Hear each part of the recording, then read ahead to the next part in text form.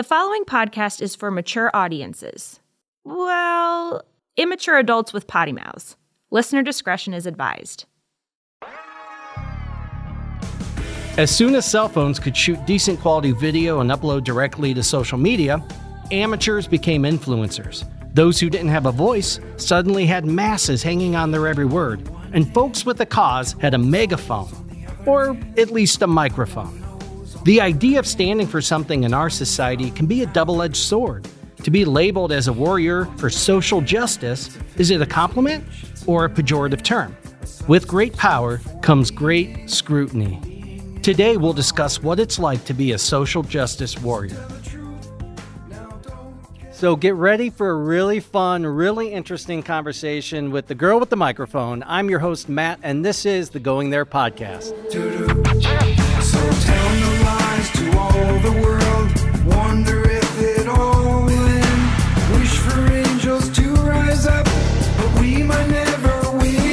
We all live on in what we do, and on in the here and now, till all is gone, even human. Pour yourself a drink, 'cause we're going there. Taboo topics are back on the table. So it looks like we don't have a full panel, but we do, because all of the personalities on the other side of this conversation. But let's start with introducing my co-host, this sexy woman to my left. Hi, I'm Lindsay Baker. I'm a producer on the Going There podcast, an HR professional, and big fan of our guest today. And please introduce yourself, the woman who should need no introduction, but she will anyway. Hi, everybody. I'm Kate. You might know me as the girl with the microphone, at Girl with the Microphone, wherever you are social mediaing. So, Kate, what put you on the map?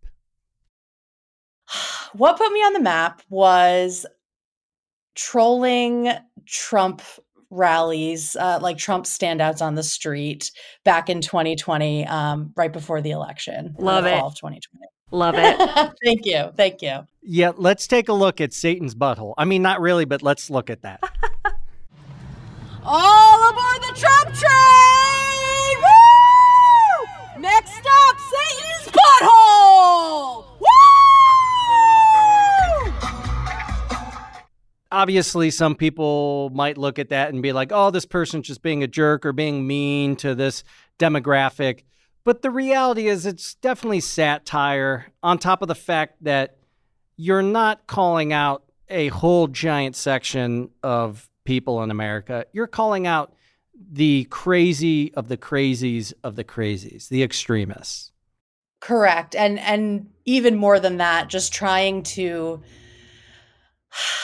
Honestly, it was less about calling them out, because I've gotten to a place where I don't really feel like people that are still supporting Trump are listening to anything. It was more about giving people on the left some catharsis and some release and some humor when things seemed really, really, really bad. So that was, it was something I was doing for myself, and I didn't realize how much it was going to help other people feel so much better. So that's what it really ended up being about, more than anything. And it was obviously catharsis for yourself as well, right? Oh, big time. I mean, that's why it started. It was not, I'm going to go get famous doing this. It was, I have a microphone. I see these people by my house every week, and they make me so angry. And I want them to know what I think of Donald Trump. So that was how it started. Well, and that's kind of interesting because you're in Massachusetts, which I tend to think is more of a progressive liberal area. And I don't want to stereotype the whole state, but that's a little bit surprising to me from that you're seeing them by your house. So, how does that speak to your community? Yeah, I mean, Massachusetts is definitely one of the most liberal progressive states in the whole country. I mean, we were the first to legalize gay marriage, and we were at the forefront of a lot of stuff. But I live in the center of the state where it's a little more rural. We're not near Boston, and we're not a very diverse area. It's super white, to some degree working class. So there are a lot of people who still fall on the right end of the spectrum, even in a state like this. And I think because they're so limited, they try to be even louder and crazier. So we definitely have some right-wing celebrities here that have made the news a lot. And it's fun for me, for sure. Maybe some January 6th guest stars. Yeah. Do you spot any of your neighbors on TV on the 6th? I do wonder. There is one video because on a lot of the videos, it's like similar people at all these different rallies, and I learned that it's like this same small group of people that goes to all the different rallies in Massachusetts. So yeah, there's at least one woman who had her flag on a fishing pole, and I feel like she probably should be investigated. She just gives the vibe to me. So I would not be surprised. I think there were at least a few massholes at January 6th. That massholes. I fucking Which love that. Usually is a term of endearment for Massachusetts Right. people, but here I'm using it as not. Yeah, I knew some folks from Boston years ago, and they were definite massholes, but like in a good way, you know? Yeah. When I think of Massachusetts, I think of like conservative liberals, if that makes sense. I think of like old school JFK kind of folks. Yeah. You know, it's like, Yeah, definitely like centrist Democrats, Kennedy Democrats. yeah. I mean, because there's a lot of money, there's a lot of wealth, especially in the Boston area, which is just increasingly becoming uninhabitable for the working class. People just are getting pushed further and further out of the city. So, I mean, yes, there's definitely Republicans there, and it is mostly centrist Democrats. But I would say on the spectrum of like the whole country, even our centrists are a lot more liberal than a lot of other states. So Yeah. I was expecting you to maybe be in Minnesota or something like that, you know, where it's a little more of a mixed bag.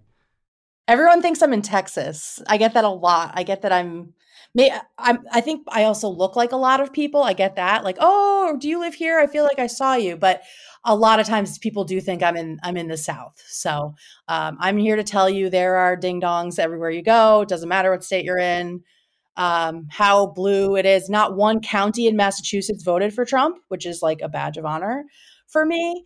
But there were still every single week I could find a rally on multiple corners just within like 20 miles, 30 miles of my house. So, yeah. You had mentioned before, it's like your goal was never to be famous. And the term celebrity can mean so many things anymore.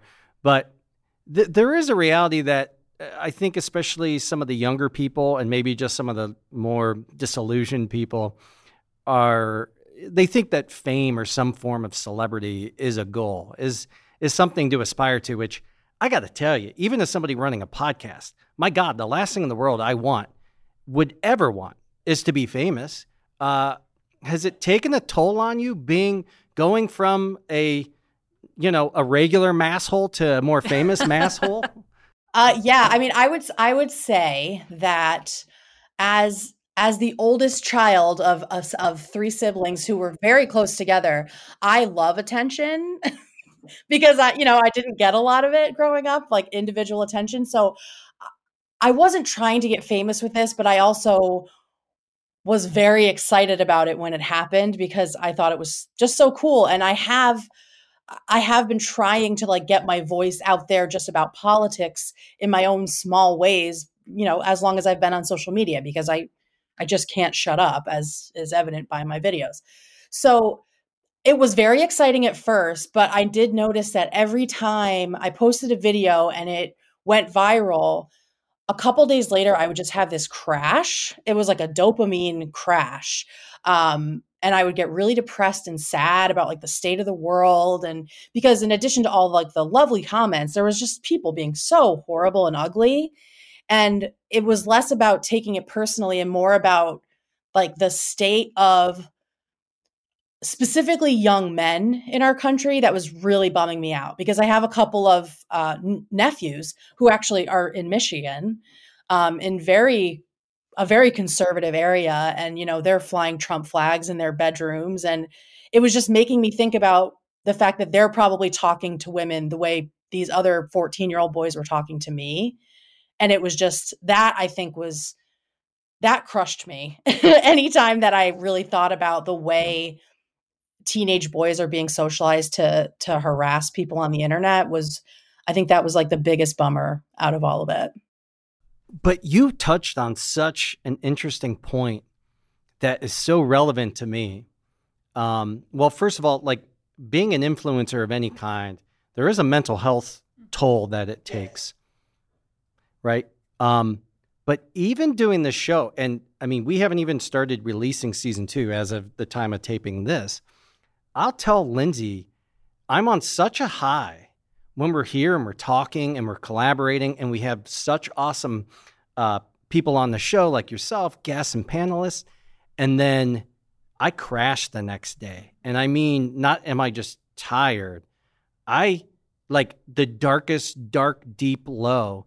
And I think some of that is that it's like coming down from a high. Your dopamine levels are so fucking high. And then suddenly all of those things that you were talking about start to sink in. And it's like, Jesus, are we fucked? Yeah. That's a real thing. And I think that's why people are surprised sometimes that comedians and actors and performers are depressed people, because it's not that they're depressed when they're on. It's you come down because it is like extreme high to low like that. Yeah. And it's the empathy that it takes to be on in front of people to do something that other people aren't doing. And I think that was a reason that my videos took off, because I assumed other people were doing it. I assumed other people were trolling these standouts, because how could you not? But people were frightened. People were scared, right?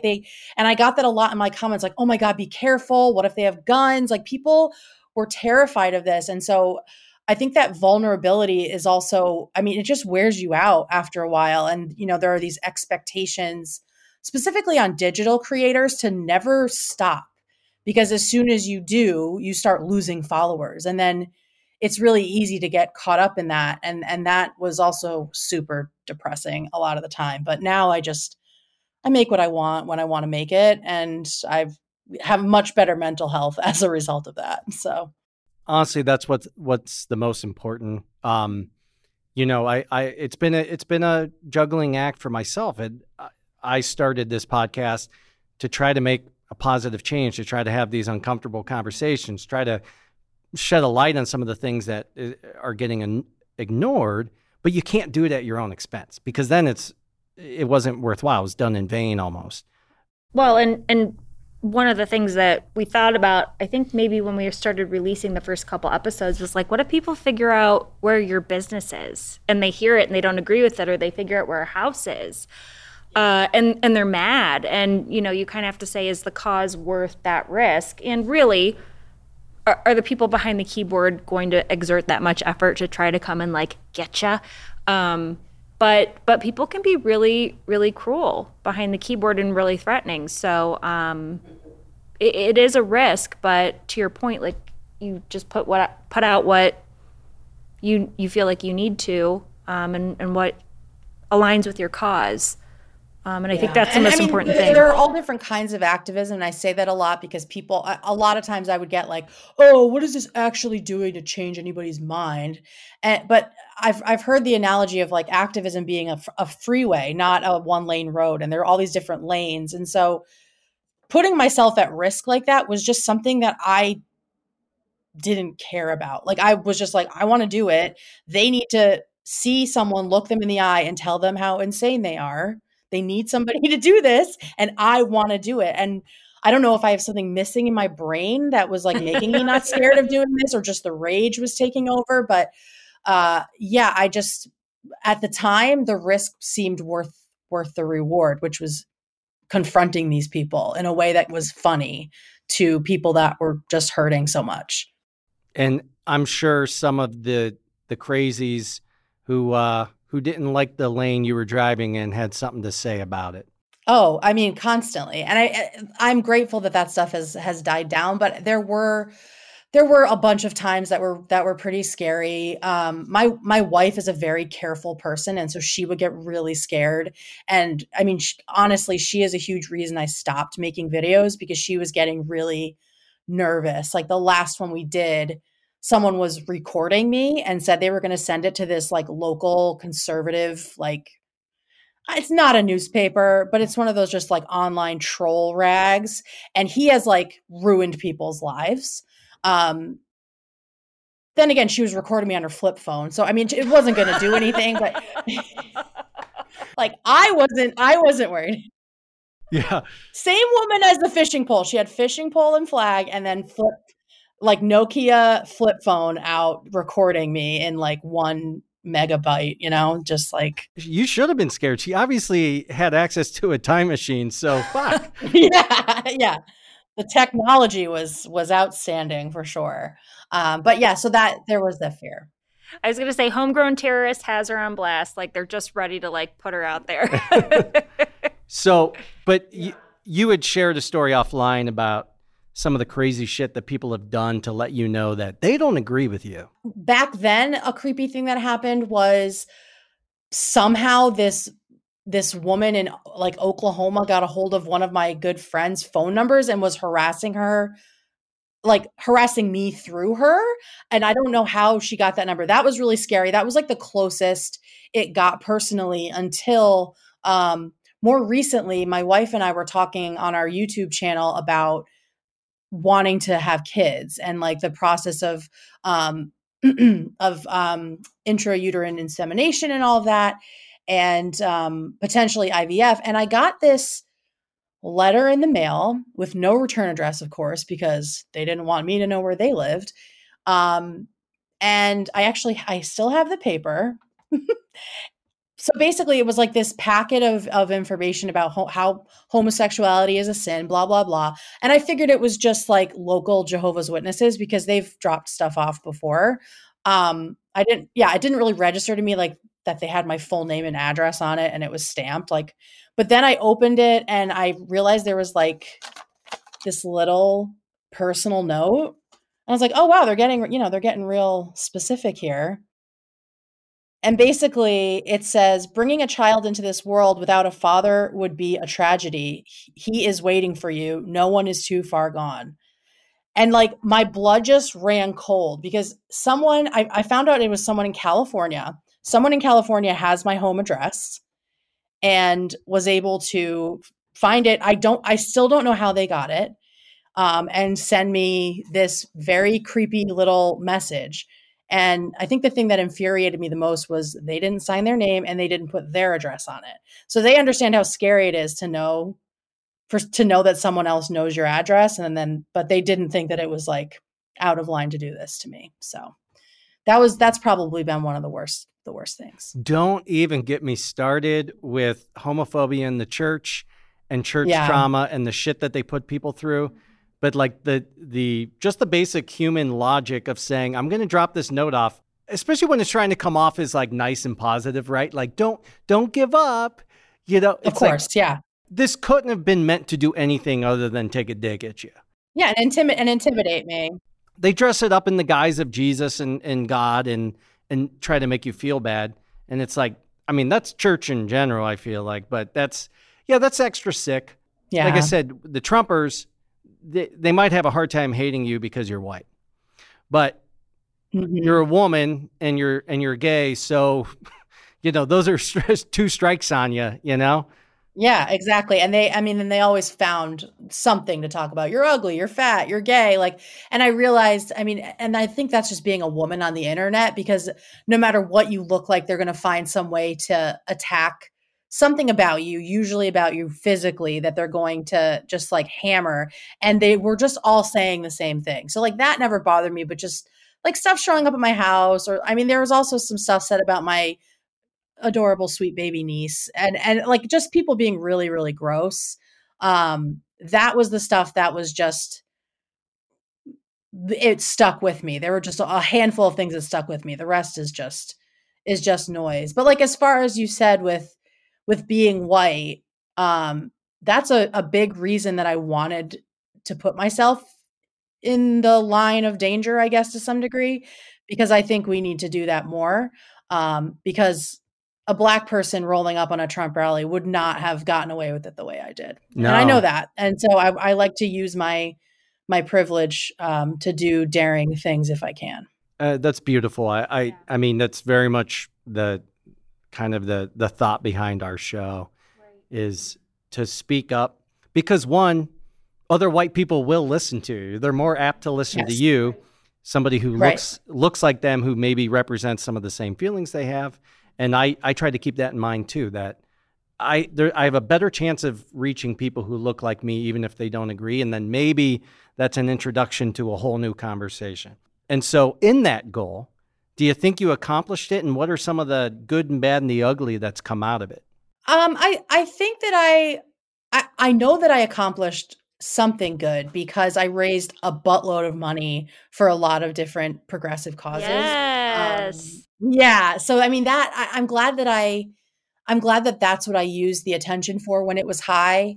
When I noticed that people were really like demanding more videos, I started saying, okay, if I can raise this much, I'll go do something crazy again. You know, I started using that sort of as bait.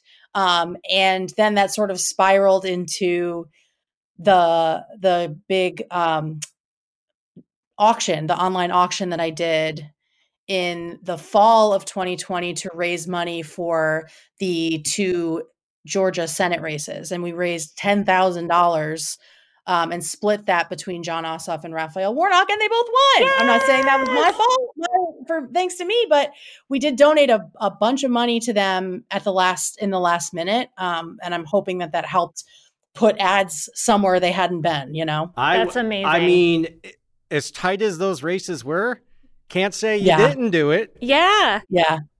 That photo was iconic, wasn't it? Like the double high five, like it was just fantastic. That felt so good. Like watching Georgia go blue and knowing that I did something and it wasn't, because I mean, I think when you start getting attention, you can kind of take it in a couple different directions. And I just knew that the people that were following me, it was politically motivated, right? So if I just started doing random like brand deals and trying to make money for myself, I knew I would lose my platform because everyone would be like, oh God, it's just another influencer. Like, and I didn't want that to be my life anyway. That's like so stressful to me.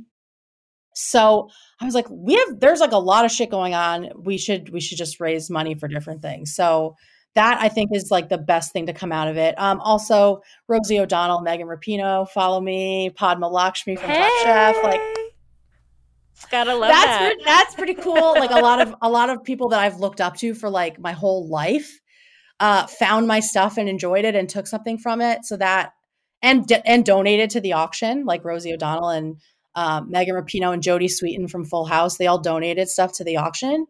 And they're just awesome people. I still have a crush on Jodie Sweetin. Like since second grade, I've had a huge crush on her. We tried to get her on the podcast. Can't get a hold of her. I think she knows. Give off that creepy dude vibe. She is the real deal. I mean, she's out in the streets in California with all like the anti-fascists. Yes. Yeah. She's like on the front lines getting shoved around by cops. I mean, she is the shit. And so knowing that she has like any ounce of respect for me being silly in my car with a microphone, Stephanie Tanner was always the GOAT. So that beside myself. As far as bad and ugly, just the people being weird.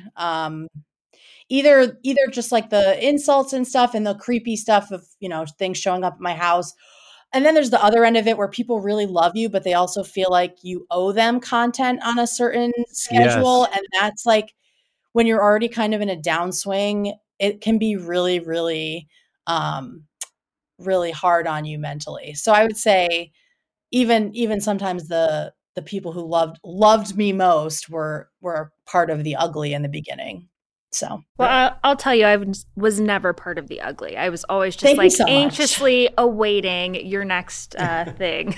No, thank you. Appreciate it. We're talking about making an influence from a virtual space. Our musician spotlight this week is on Hollomen. They were formed in July of 2019 in a transatlantic collaboration between composer Richard Graspy Lewis and lyricist, vocalist, and drummer Nicholas Parker, one of the Parker family dynasty of drummers, with Tony Levin on bass and Michael Bernier on guitars, recorded by Julie Last. Since March 2020, Holloman has released 4 singles which have been heard in nearly every country. Check them out at holloman.net to listen to their music and follow their socials. That's Holloman, HOLOMEN.net. I said it in love, now I'll say it in a song. You will never walk in my shoes.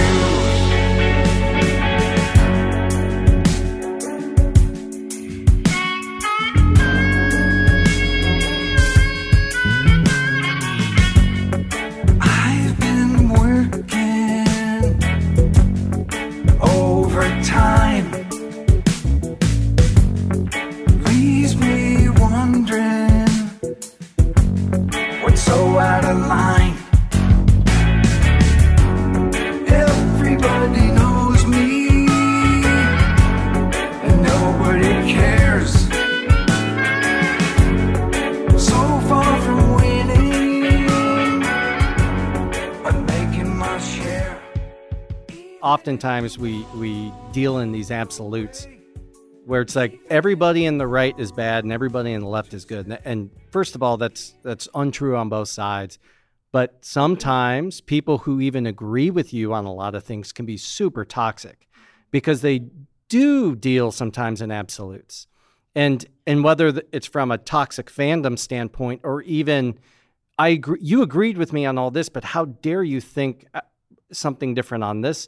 I'm sure you had some people who were like, I love you, but... Oh, I mean, anytime I've criticized Joe Biden, I will get hundreds of comments of he's doing his best. We can't criticize him. And I'm like, okay, so I'm not his fan. I'm his constituent who elected him. We have to criticize our politicians. Like we weren't allowed to criticize him in the election because he was up against Trump and he had to win. And then we weren't allowed to criticize him in the first 100 days because he was so busy with COVID and blah, blah, blah. Right. And now we can't criticize him because midterms are coming. It's like, when can we criticize him and how are we better than Republicans if we're just also like falling lockstep behind the president without asking any questions? Well, and that's such fear-based behavior because yes, I think us as like non-Trump supporters felt like all of our rights and our voice were taken away from Trump, that it's like if we dare speak out against any sort of Democratic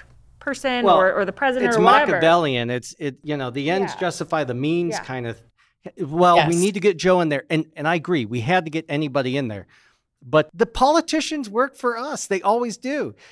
I don't want to give any kind of, chance to somebody to be able to say, well, you guys fucked up with this. And we saw it a little bit in the Obama era. Some people would not speak badly about Obama. And it's like, you still got to hold these people accountable. And saying like, well, that's racist or that's this. No. This is holding these people accountable. Joe Biden, let's be honest. It was kind of like, look, you can have a moldy potato or a piece of white bread. And you're like, that's not a meal. Yes. But you know what? I guess I'll take the white bread. Fuck. Right. It was completely, it's always fear-based. I hear the fear of people's comments and I completely understand it, but let's look at the student loan stuff, right? None of that would have happened. We would not have gotten a cent of forgiveness if more progressive people were not holding his feet to the fire in the primaries, in the actual run for president, and now. Because he moved to the left quite a bit on that, on healthcare, on a bunch of other issues, because we were talking about it and pushing him, and people close to him who were more progressive were talking to him about it. Like, it's okay to do that. It doesn't mean no one's going to vote for him or you're going to expose something horrible. Like we have to do that, or we're no better than the people that we're saying are like sycophants for following Trump off a cliff. Like, I'm just never going to be that person. I'm never going to be the one who's not going to criticize someone that we elect and pay for, That's what true patriotism is. You don't follow a person, you follow a movement. You're part of what is important to everyone across the board. And the things that Joe was promising were things that were going to have positive impacts on everybody, red, blue, and everything in between. Roe v. Wade is a perfect example. Roe could have been codified by the Democrats years ago. And they put it off. So many times. they put it off for so long because we didn't make it a big enough issue, or maybe we just weren't loud enough about it. I will also say, and this is going to be controversial, but everyone's fave, and I love her too, Ruth Bader Ginsburg could have retired under Obama, and Obama would have gotten another Democrat in. You're not wrong. Totally fair. You're 100% Right? correct. So Democrats yeah, are these bad are the at things we playing got to talk their about. own fucking game. Right. Democrats are like playing a chess match and realize that they've been playing checkers the whole time. They're like, we're going to outsmart them. No, and meanwhile, the Republicans have been working for decades to get rid of Roe. Like since it was codified, like since it was passed in the 70s, they have been working to fill these seats and working to get the judgeships they needed and moving these people up and move it. And it's just like we need to be more strategic. And I think that was a huge.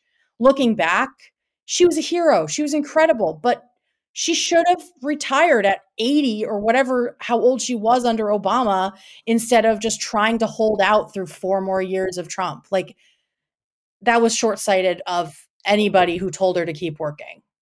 There's just so many people who had their hands in that pot. And it just goes to show, I think what Democrats can do other than be more strategic in the way that they move is be more authentic. If you're going to try to separate yourself from the people you're trying to beat, you need to stop using the same rhetoric and bullshit that gets you elected, because all you're doing is taking the opposite hot buzz items of the week and throwing them out there. Joe Biden promised a lot more about student loan forgiveness, and what actually came through with a gun to his head wasn't great. Yeah. I mean, it ended up being better than I initially thought. I put out a video the night before when it was leaked that he was doing 10K, and I was very mad about it. Yeah. But I did say, if this is all that it is, I'm going to be mad. I'm happy that the Pell Grant recipients are being prioritized, and that's going to go at least some way to fix some of the racial wealth gap in this country, which is awesome. But yeah, why couldn't he do 50K? Like no one has paid a student loan payment in 2 years, and the government has not collapsed on itself. They don't need that money. The only people that are going to suffer are the credit collection agencies that are dealing with this stuff. So like for me, there is no downside to doing this. We bail out banks for way more and corporations all the time. Why do they deserve it more than the people who just did what we were told to do at 18 in order to have a job and make ends meet and get a house one day, Yeah. And you can't even get that now. Right. No. People who haven't followed you yet, what might they see now? So you're no longer going out there and trolling the Trumpers. They've disappeared. I don't know. I guess I magicked them She away. eradicated them. Yay! Yay! We'll never have problems again. Now I kind of just do whatever I want. I was on another podcast and the guy asked me like what my plan was. I don't have a plan. This isn't my job. I have a day job. So I just post when the wind takes me. Like the last thing that really got stuck in my craw was Lauren Boebert talking about forgiving loans for lesbian dance theory majors. So I made a couple videos as a teacher of lesbian dance theory. And I teach at the Rosie O'Donnell College of Fine Arts. I've seen those videos. They're amazing. Those were really fun. Yeah. So I'm trying to just continue doing funny political stuff when it hits me, basically. I'm not trying to keep up with any kind of schedule because that's not good for me, I've learned. So Have you thought about eating a chamoy pickle on TikTok? Jesus. What is that? We did a social media experiment, and please don't include this in the podcast. But we were trying to like do the whole thing about like how social media is just like silly and like the lowest common denominator. And I noticed on TikTok, because I'm trying to do the TikTok for the podcast, these people eating these chamoy pickles. So chamoy is like a condiment. It's red. I think it's I'm spicy. Googling it right now. Other people don't think it's spicy. I don't know. It's kind of candy-ish. But they soak these pickles in them. And then you put like Twizzler kind of things on these pickles with the chamoy. And they put Takis and fruit roll-ups and stuff. So I told Matt, Jeez. I said, we had like 0 people on TikTok. You see it? Yeah, you get Yeah, I see the pickle. I mean, they sell them in like their own little bag. like it a looks kit. like. Yes, like a whole kit thing. But I told him, I just said, I bet I could get like thousands of likes on TikTok when we get like what 400 maybe on a good day if I do this. And he said, well, put it on the podcast. And I'm like, well, it's off brand. He goes, what the heck's brand for the podcast? So I did. Everything is content. Within 48 hours, I had Almost 500,000 views and like Whoa. 14,000 likes. And I was like in my pajamas, like with the dewy on top of my head, like Yes. just eating You know this how you pickle said, mess. please don't put this part in the podcast? Yeah. Let's cut to Lindsay's chamoy pickle video. Whoa, yeah, that's a pretty big pickle. It's definitely been marinating for a while. All right, here we go.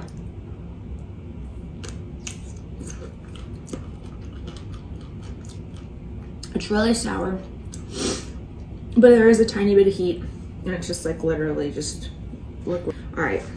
But it's so silly. It's just so silly to see the things that like get picked up. And it really is a lot of just like luck and what is available at the time. But I will say for someone to continue to like get followers and likes, I just feel like you have to have a platform and things that you're continuing to put out. And even though now you're doing Where the Wind Blows, I feel like you still have like this really good following and the message that you're still trying to put out. So that's the thing. Like you started more as like pure entertainment. Right. But now you're actually putting out that's And the raising thing. money. That's the thing is like people are still now coming to you for actual information and influence. Right. You know? Yeah. And that's really important because now you're using your voice in an authentic way. Not that there's anything wrong with the satire and the fun, but also people are looking to you, and you were a source of information, I'm sure, for a lot of people about like the Pell Grant piece of information on the forgiveness, on some of the things happening with Roe v. Wade. You're a source of information, and comedians oftentimes are taken more serious Right. than the news because they're more trusted. Right. Yeah. Yeah. I the night that the Pell Grant stuff or all the student loan forgiveness stuff happened, I did a live and I literally read through Biden's statement word for word and like broke it down and talked about it because I knew that no one is going to read this. Like I work in marketing. I know people don't read. And you have to make it so easy for people or they're just not going to do it. And so I wanted to get out as much of the real information as I could. So people weren't just like sticking to this 10,000 and being really angry about it without realizing like, no, there's actually like positive racial implications that this has. And if we just say like, oh, the 10,000 isn't going to do anything, it's actually kind of erasing the fact that this is going to clear debt for a lot of Black students and former students, like clear it out and give them a better chance. So I wanted it to be very in depth. And there were like 70 people that stuck around for like the whole thing. Other people came in and out, but it was a pretty like good sized group of people that just sat there and listened and asked questions. And we kind of like worked through it together to figure out what was going on and how you applied, and everyone was, giving each other advice on public service loan forgiveness in the comments. So that's the kind of stuff that I like. And I think going forward is, like I said, don't have a plan, but I do enjoy helping educate like that. So, well, it sounds like you've gone with your gut from the beginning. So why change that at this point? Yeah, I try to just do what seems like it'll be fun and educational. And I just try to be careful about the way I go about it. So I'm not alienating people I didn't mean to alienate, because that, like, I will say I'm imperfect. We're all imperfect. Right. And I think a mistake that a lot of political, specifically progressive entertainers, creators make is they think that they're infallible. And that's something you're seeing a lot on TikTok right now, is just these creators getting dragged for making mistakes because they have positioned themselves as like the all-knowing, the objective fact. Like, I don't make any mistakes. I am perfect. I never step out of line. I'm never problematic. You just have to own it and also be careful that you're giving the most correct information, because everyone has the entire internet at their fingertips. And just like own your mistakes if something happens. Like I used the phrase white trash once, and I got people saying, "Hey, you shouldn't use that. It's classist." And I was like, "Oh shit, I just meant these are trashy people, like they have horrible opinions." But when you look into the history of the word white trash, it's classist and it's racist because it's actually saying that these white people associate with black people. So I was like, okay, I'm going to put up a video explaining why I'm not using that anymore, instead of just taking it down and getting like defensive about it. So we just have to be careful. A lot of times you see people kind of dig their own holes deeper and deeper and deeper trying to, and we've all probably been that person at one point in time in some kind of social context, but that's what I love. I love this show because it allows you to be candid and vulnerable. And when I stick my foot in my mouth, which I'm sure I do all the time, it's part of the process. You can't have uncomfortable conversations and talk about things that matter and be perfect, because being perfect goes against the entire impetus, because perfection is tied to essentially white supremacy and the patriarchy. And the idea of admitting the flaws is part of what breaks it all down. You have to be like, okay, I get it. And then ask questions sometimes. Yeah. Like literally the entire system, all the systems in this country, when you learn more about it, they're all set up to keep white people comfortable in every sense, right? Like the police are here to protect us from anything, right? Like you see white people calling the cops about the dumbest stuff when they feel the least bit uncomfortable. And I've learned that white privilege is this drug that you can take and just all of the discomfort goes away. If you just like back into it, it's super easy because you were raised with it. You can just shut your eyes, close your ears, and just stop thinking about anybody that's hurting around you. But we can't do that anymore. We need to lean into the discomfort, even our own, and dig up all the stuff that is racist and sexist and homophobic and transphobic in ourselves. Because if we position ourselves as the perfect ally, we're not realizing that, the plank in our own eye, as it were, to circle back to religion for a second. Well, and we have such a long way to go. I mean, from an inclusion standpoint, we try. I think we try on this show to like give a little bit of a disclaimer, but we know we're going to put our foot in our mouths and we're going to say things that aren't as inclusive. And I think we try to mitigate that as best we can. But I think it all depends on intention. Like if your intention is to be inclusive and you misstep, like that's okay versus being bigoted or, Well, and let's talk about the flip side of this too. Because the other element that goes on, especially on the internet, on social media, is people from across the board are waiting to jump on a mistake that you make. And Obama made a really important comment about this a while ago when somebody talked about somebody flubbing. They said the wrong word. I mean, I even had it out with progressives a few times when they talked about something Trump said. And I'm like, that was a slip of tongue. That wasn't a Freudian slip. There's times where like you have so much that you can take this guy down on. Don't pick that thing. There is this idea that, haha, you messed up because you're famous, fuck you. And that's toxic as shit. So when it's something important that somebody points out, I think it's great to address it. But there's always those people who are going to try to take you down because they're looking up to you. And I think sometimes it's like, I think in the right context, it's okay to either ignore it or point out the fact like, dude, like, come on. There is no way to please everybody or not offend anyone. Yeah. And a lot of the times I think social media specifically fuels it because if you are the first one to point out something problematic that someone else is doing, especially a famous person, you get clout for that. You get likes and you get attention. So it's like this instant gratification where people want to find something that's wrong in order to, build their own platform, build their own career, because you're instantly rewarded for doing this call out culture stuff.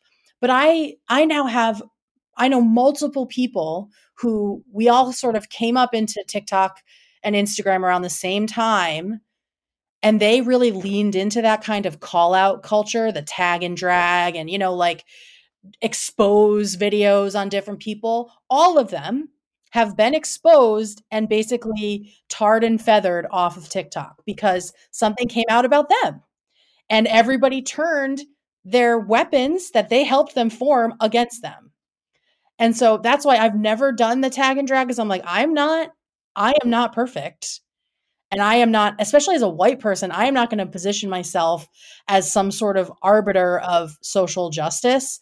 I just want to spread information and maybe make people laugh as well. But I don't want to position myself as like the social justice police, which is what it kind of turns into.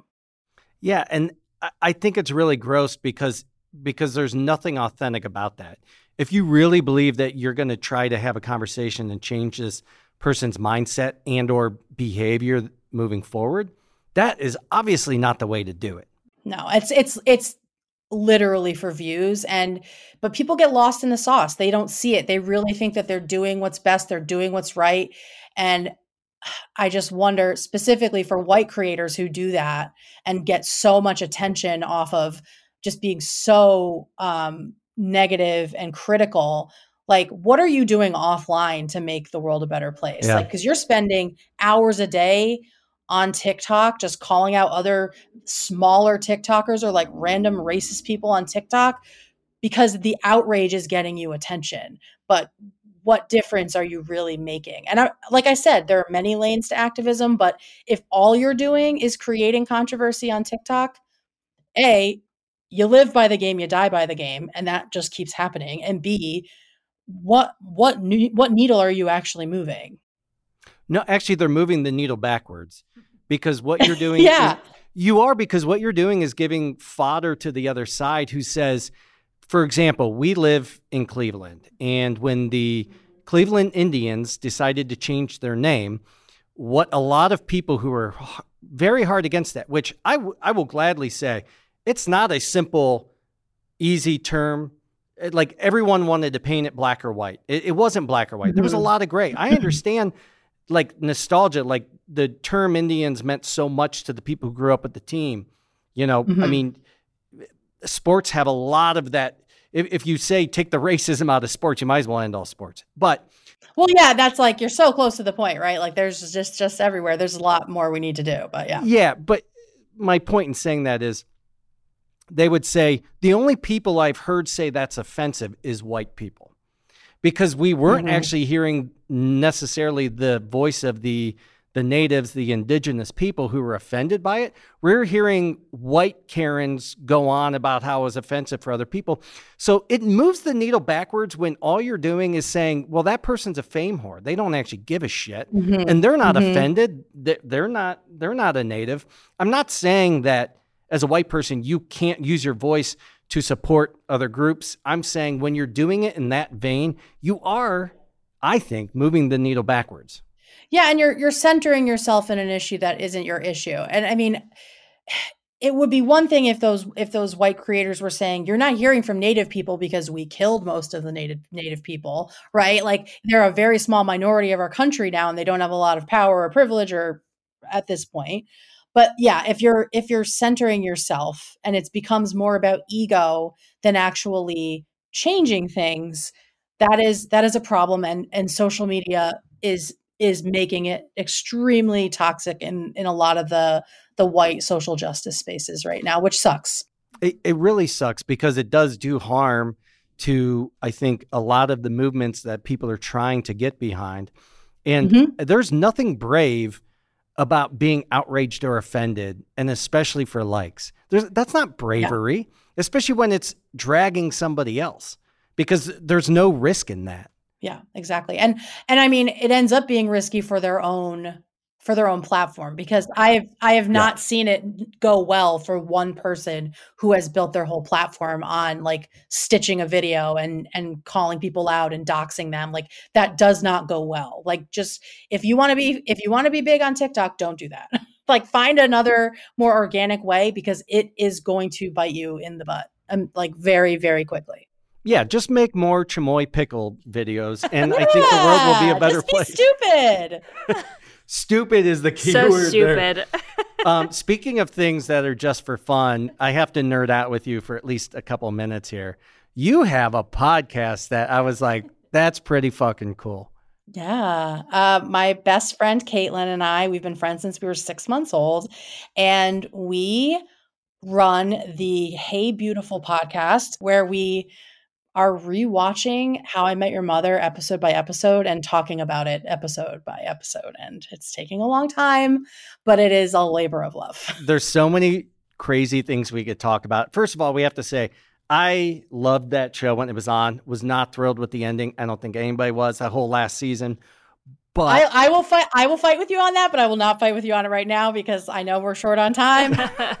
Yeah, that's good. It's a fight we can have at another time. Are you saying you enjoyed the whole last season, or you actually enjoyed the finale as well? I did enjoy the last season. I know a lot of people didn't, and I understand the ending. That's what I will say. I understand the ending too. I literally can't get into it because it's so much, and also if I say it all here, I can't. I mean, I want to save it for our season 9. Absolutely, so that's all I'm going to say. No, what I'll say is I liked the ending way more than most people did, but the problem was knowing it was the last season. I just don't think they brought it the way that they should have. But I'll leave it at that. I think we can agree on. I understood the ending too, because I actually knew from episode 1 that's how the show was going to end.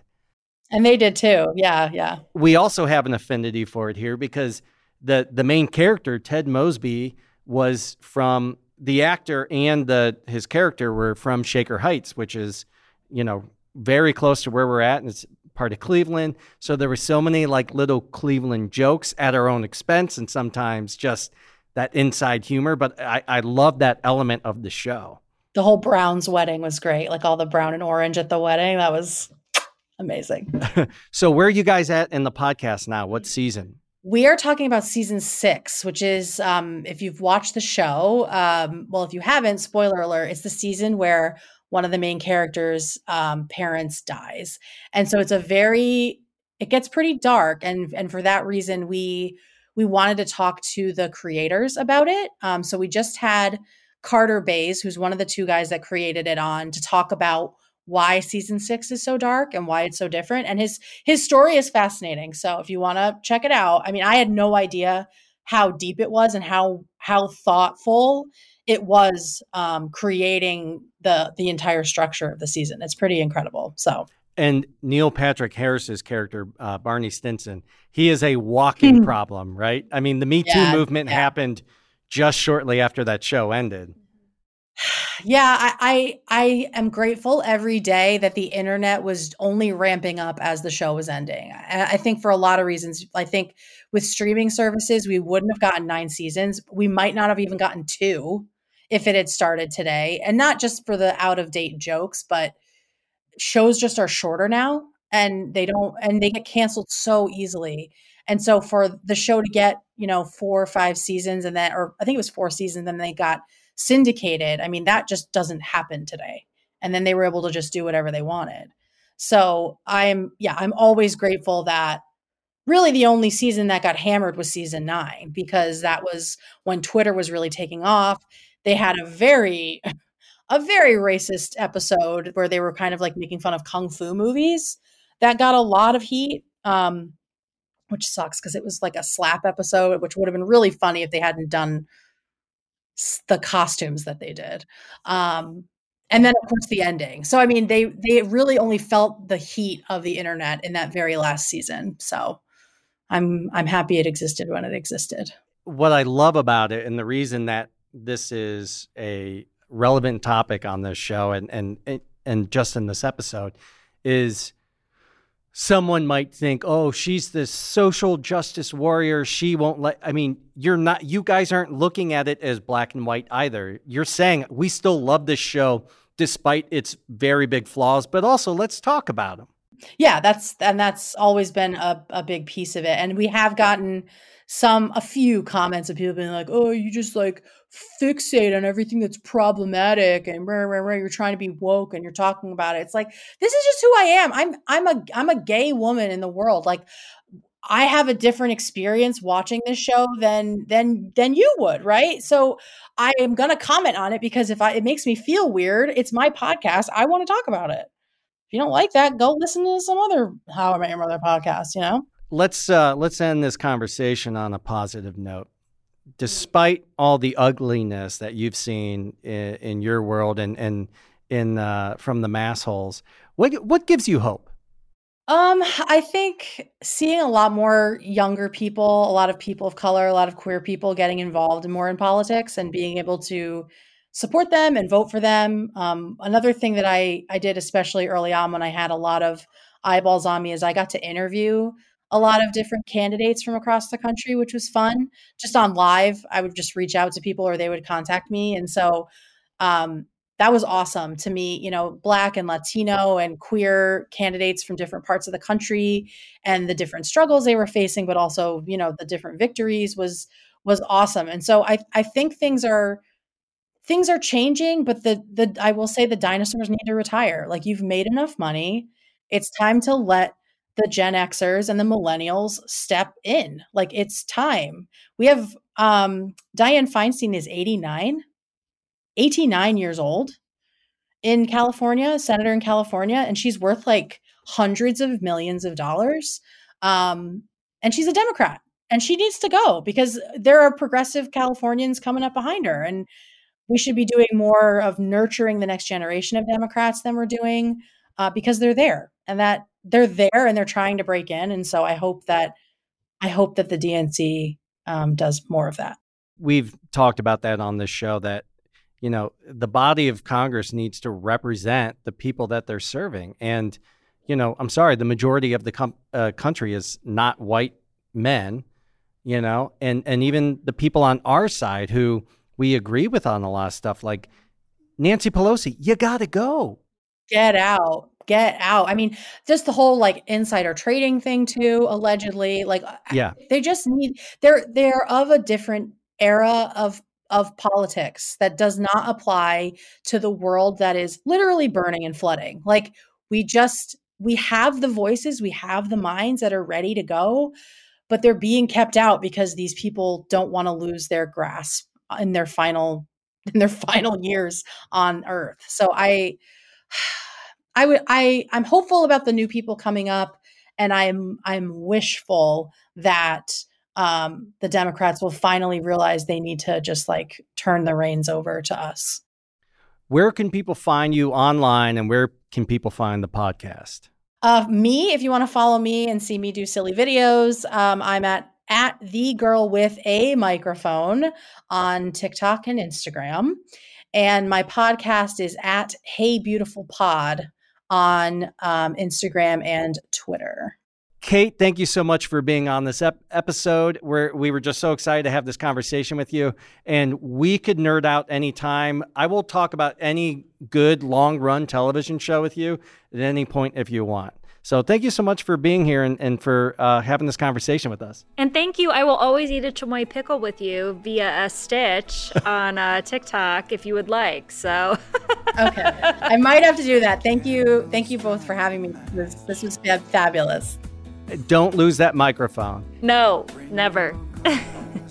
It's right here. Yay! There she is.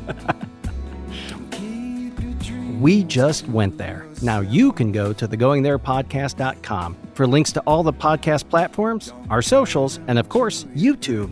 While you're at it, give us a rating, share with a friend, and subscribe. And don't forget to check out our musician spotlight, Holloman. You can check them out at holloman.net. That's HOLOMEN.net.